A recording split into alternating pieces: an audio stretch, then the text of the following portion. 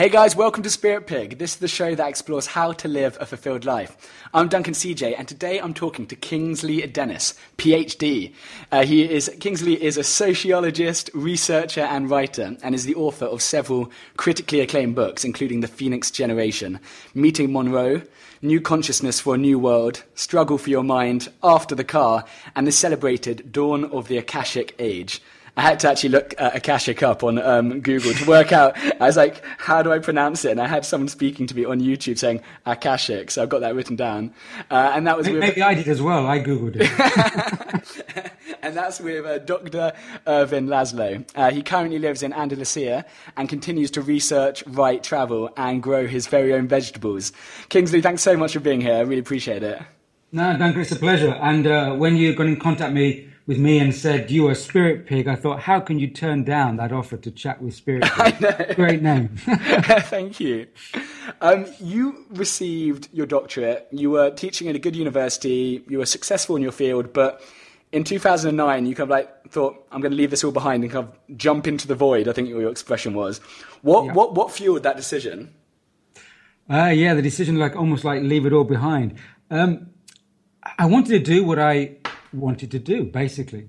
My aim was to concentrate on the writing, on these particular ideas. But of course, when you work in academia and in a particular subject, you are more or less constraining what you publish, So if I published what I wanted to publish when I was doing this sociologist thing, and people look at me and say, well, you're not going to get any academic ratings for that, We've got a 5-star department here. So I decided, well, if I didn't give it up now, my career, to concentrate on what I really wanted to do, i.e. those books you mentioned, then I probably wouldn't do it for another 30 years. Because once the career got too on track, you got too much to give up, So I know people say, some academics, they wait until they're near retirement and then they write what they really want to write and say what they want to say. But I didn't want to wait that long. One of the books I really want to delve into today is, I think it's the first one I mentioned, The Phoenix Generation. What is the Phoenix Generation, first of all? Rising from the ashes. Rising from the ashes. Yeah. Well, basically, it's talking about the new generation of people being born around now. I mean, it's not that specific, this year, no. But, a bit before, but around now, because this generation will be the first generation to be born into a fully digitized world, okay, where we'll be interacting differently with the world around them, with the technology, with the not only the internet, but a world which so many borders have gone down, so many people are cross-connecting. This connected world. I mean, I think we're on a cusp of a planetary society in a good way, not in a Borg way. But, this generation will be the first a planetary society in terms of what? Not dictated by what countries and borders, but what? Just a one? Is that what you mean? What does that mean, planetary society? Well, in a sense, yes, not really dictated by nation states or empires. The age of empires is gone, I think. America's trying to hang on and still, hassle the world. But in a sense, because we're so interdependent, we need resources from this country. We have so much trade integration. We have so much riding on it. If one country economically collapsed, it would have a domino effect. We're so integrated that you're not going to have any one empire controlling the world like before. The model has passed. But also, it's the people, the capacity and the empowerment of the people and the way they're sharing information across time. Space and time is being condensed into the now. So with that happening, earlier waves, they had part of that. But now you see everything's changing there. What's important for our jobs? What's important for the meaning of life? Where I want to live and work? We're in a much more mobile world.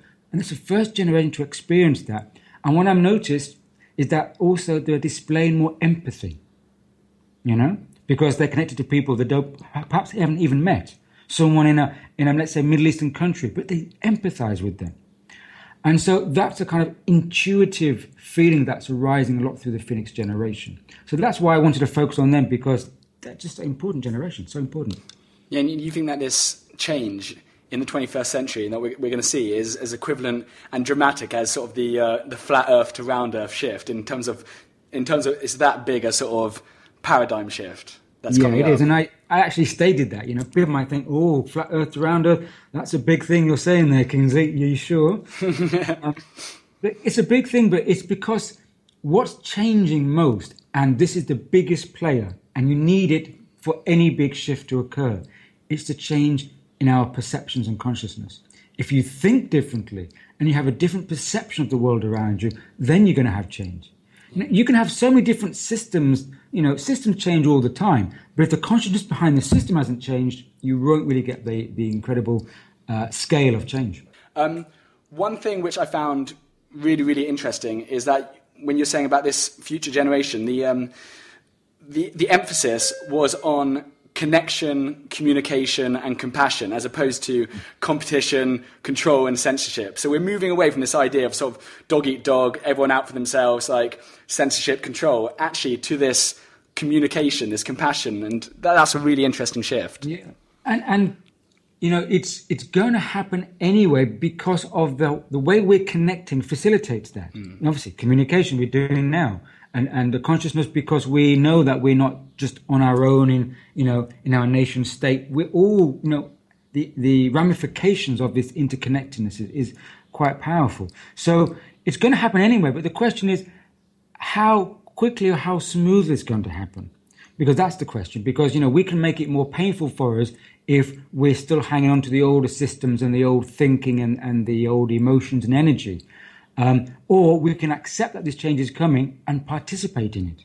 Yeah. So, it's like the ride is there, but you're gonna have a bumpy ride for yourself, or you're gonna make it an easier ride for yourself. I can't remember who it was. It was one of your. I don't know if I've got it written down, but it was somebody who wrote like a foreword for your book, and you're saying how this change is coming, as certain as tomorrow's sunrise or sunset. I think Larry Dossey wrote that. Yeah, I think that was interesting. So it's not a matter. I mean, I think what the debate is. The debate's not whether this is happening. It is happening, but it's how you respond, how you adapt, how you embrace it. Yeah, exactly. I know. And some people's natural criticism is that, well, okay, in some areas, yes, but what about the corporate world and business?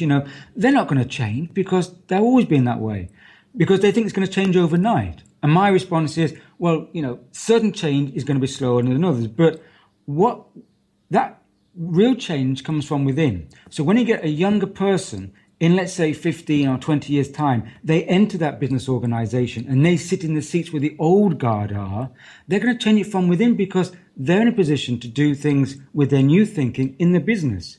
So you get that natural kind of organic evolution, so it's going to happen because the people are coming and they're going to be sitting in your chair doing it. Yeah. And so it's actually, this whole... the Phoenix generation. I mean, it's a deeply because often change is seen. We've talked a few times on this show about change and how actually we perceive change, and often we resist it. But actually, this is a sort of a deeply positive thing, isn't it? It is deeply positive, although it may not look like it. And the analogy I give is that I give the analogy of a drowning person. Is that when someone starts to drown, they start making all this obviously. Gasping and shouting and flapping around. So you see them from the beach because they know they're going down. But the lifeguards say, unless you're professionally trained, we recommend you don't go and try and save them, because when you get there, they're so panicky, they grab onto you and they pull you down with them. And that's what's happening with the older systems. Now, people are, the governments and all the old people, all the people who are invested in the older systems, they're making a lot of noise now to make a lot of fear and to really emphasize, their so-called power. But I look at it the other way. They're making noise because they know they haven't got much time left, and they'd rather pull you in, distract you, all the tales of the warfare and all these media manipulations. So we get worried as well, and we think, who's going to help us, and you go back to the support systems. But it's just, it's like a distraction mechanism. We've got to stay with the understanding the positive, despite what we see around it, maybe to the contrary. Yeah, and we're moving much more towards the empowerment. I think you mentioned the empowerment of the individual, and so of each human being. So the rise in social media, peer-to-peer lending networks, all these kind of peer-to-peer kind of like communities. This is showing that the shift is actually on the individual person rather than the organisation. Was that what that was? That's exactly so, and people have been talking about the masses, and usually the masses had a negative connotation. The mass of people, they get manipulated, they don't have any, free thinking. But really, I think we're going to go through a revolution in how we perceive the masses. The masses now are going to be individualized as well as coming together. Each person can have their voice. So, we're not just consumers anymore. We're prosumers. We produce the content. We produce the media. That's like you're doing right now, Duncan. We connect with people. We do it. We do the projects. We don't just sit there receiving it, passively. Yeah, feed me. No, we're doing it. So that is what empowers individual. And when you come together, like in social networks, in peer-to-peer networks, in open source arrangements, each individual then can bring something. So the mass is greater than the sum of its parts. Yeah, it's really interesting. I like that.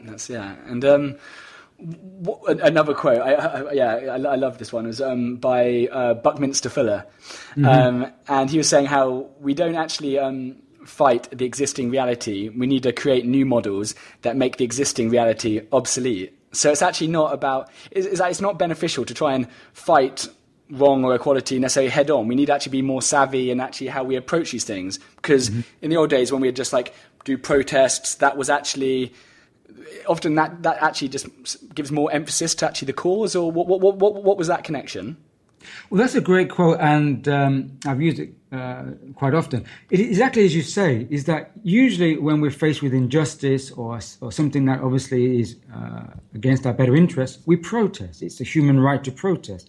Now, before, that was perhaps the only way we had, and the energy around in those times supported the protest. But that energy is changing because, as you say, when we fight the system head on, that gives the authorities reason to put further constraints on us. They can say, "Oh, look at them! They're unruly. They're doing protests. We have to have new laws to control them." So we're playing into their system. But the energy now, because of technology and education and awareness, and we can communicate and share that, we then can just connect with the people and say, "Well, let us do our own thing." So instead of banging straight on with a brick wall, we go around it, do our own thing, and they probably won't see you coming either. Sneaky. Yeah. And then there's another example which I give, which is a great example from nearly about 100 years ago.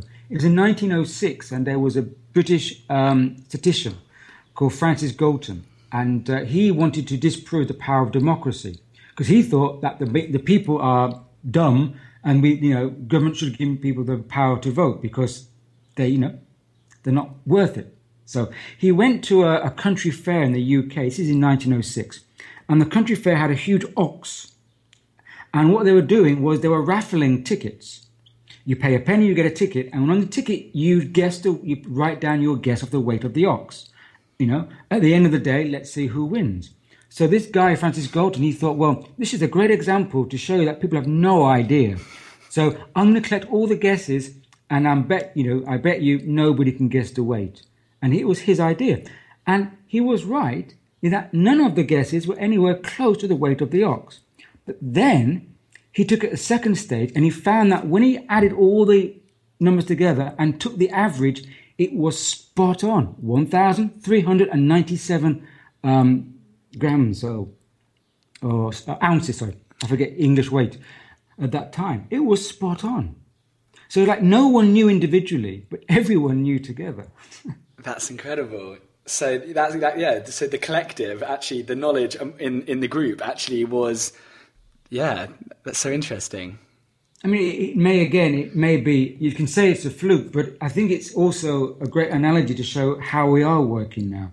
Is that there's so much coming through as being together that being together, being a mass, is no longer a derogatory thing. It's a thing of empowerment. Yeah, absolutely. And there was you were talking.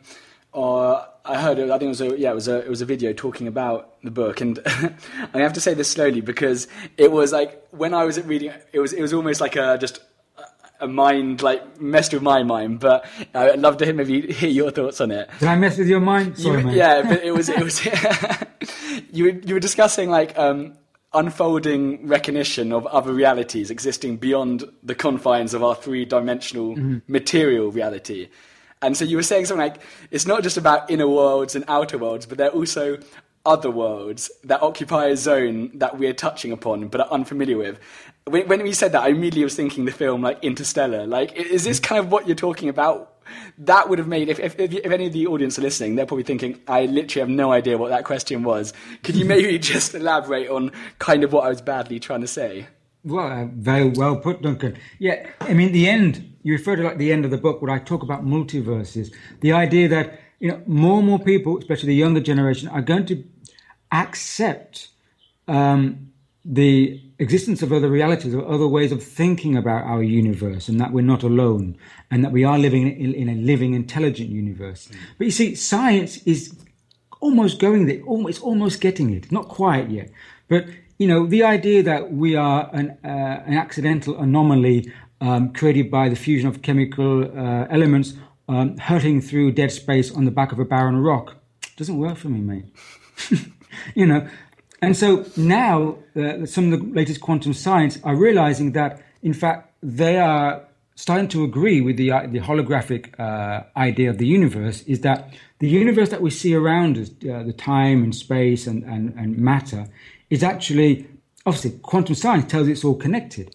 But it's all connected, but it's not the primary. It's a secondary projection. The primary is, let's say, the quantum vacuum or the plenum or the cosmic they call it consciousness, if you wish, which is beyond space and time.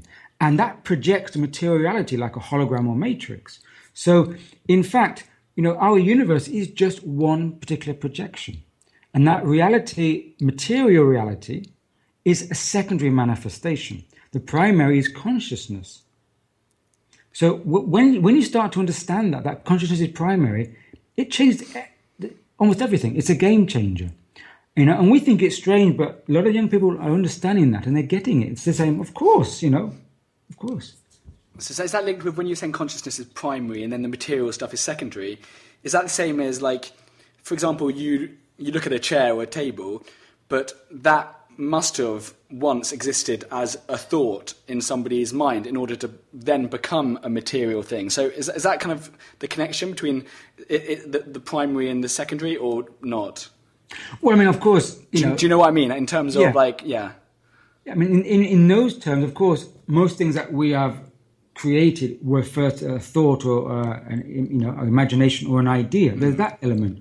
But from a scientific point of view, it means that science tells us that all the matter is just atoms spinning around. Okay, and the space between atoms is huge. So in a real life terms, the atom may be a golf ball in the middle of a football pitch. All that space in between is the space between atoms. But we can't go through because they're spinning so fast.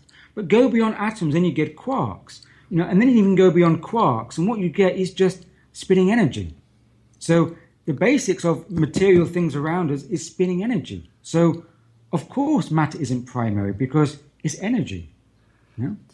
And so, again, it makes sense, but we just need enough people to actually understand it, not just nod their heads, but understand it. And then when we can feel that we're living in an energetic reality, then that does change the whole perspective. So, it's so interesting.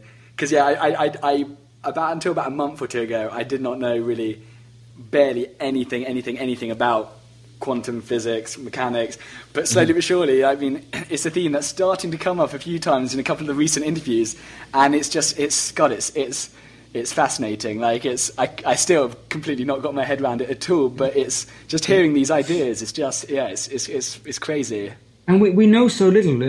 Dark energy, what they call.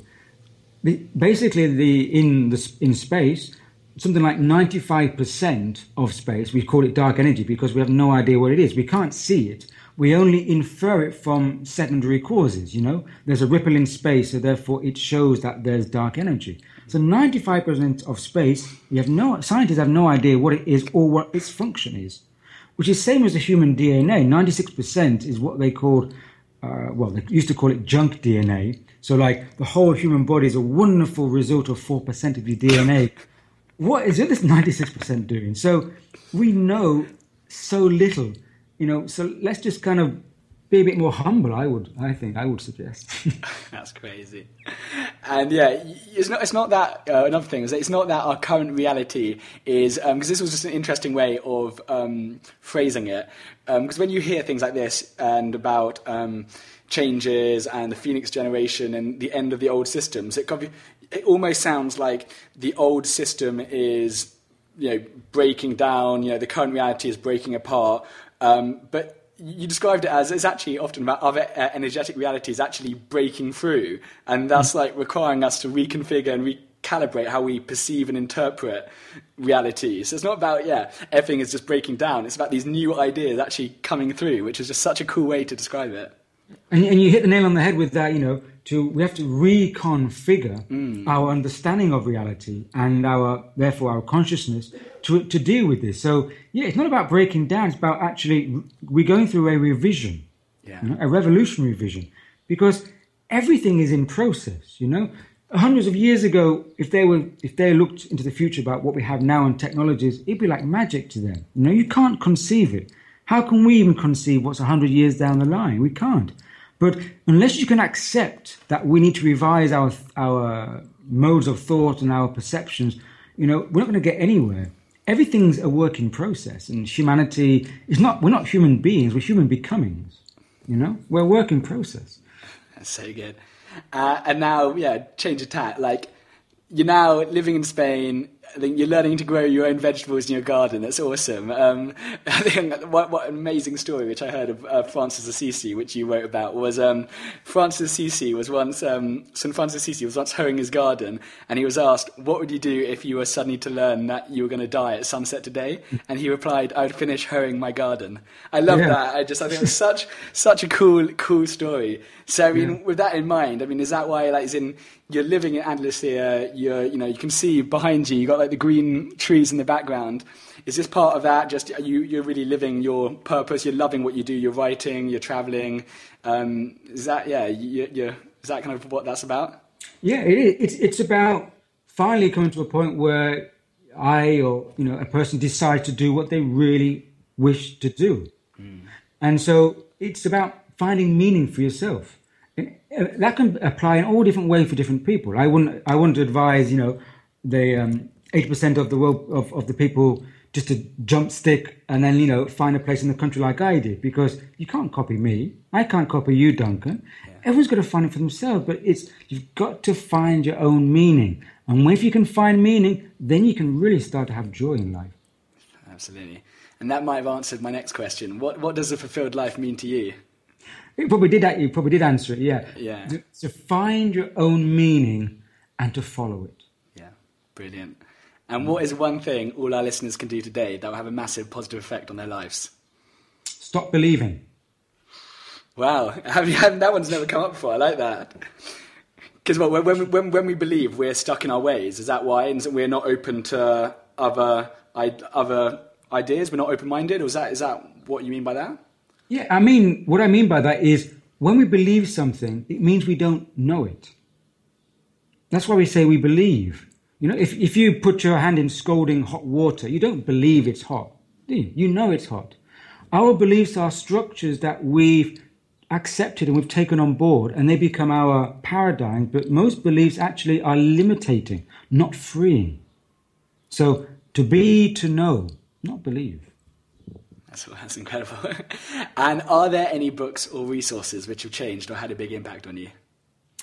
Yes, as a young man and still today, I would suggest the books and resources of Idries Shah. Idries Shah? Who is Idries Shah?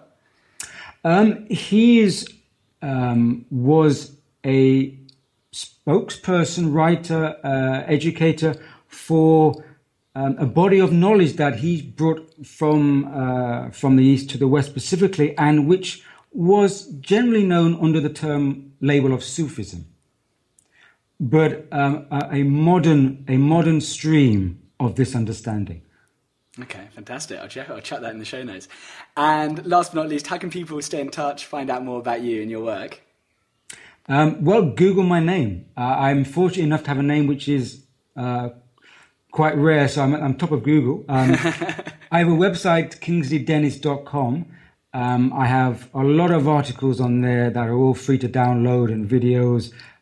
Just come and share the space, do your reading, do your homework, and take your time. And I'm just happy to be able to share.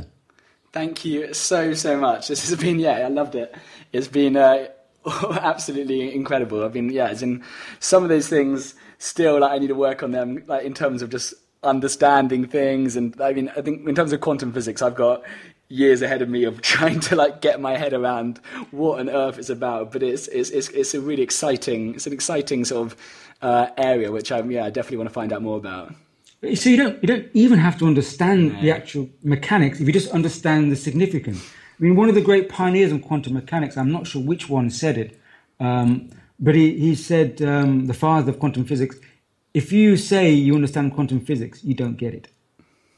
Wow. Which is a bit of a paradigm, because that means you can never quite actually get it. Yeah, incredible. Yeah, so it reminds me of something else. When somebody said, like electricity, like, you don't need to know how electricity works, but you can still, like, use it, you come to boil an egg, to turn on the lights, and so you don't actually have to understand, like, the actual logistics. So I'm not, you've answered that. That's made me relieved, because I knew that. Just plug into it. Just plug into it and then go. Amazing. Kingsley, thank you so much for talking to me today. It's been absolutely fascinating. I've loved it. It's been great, Duncan. Thank you for getting in touch. Again, thank you, Spirit Pig, and enjoy every second.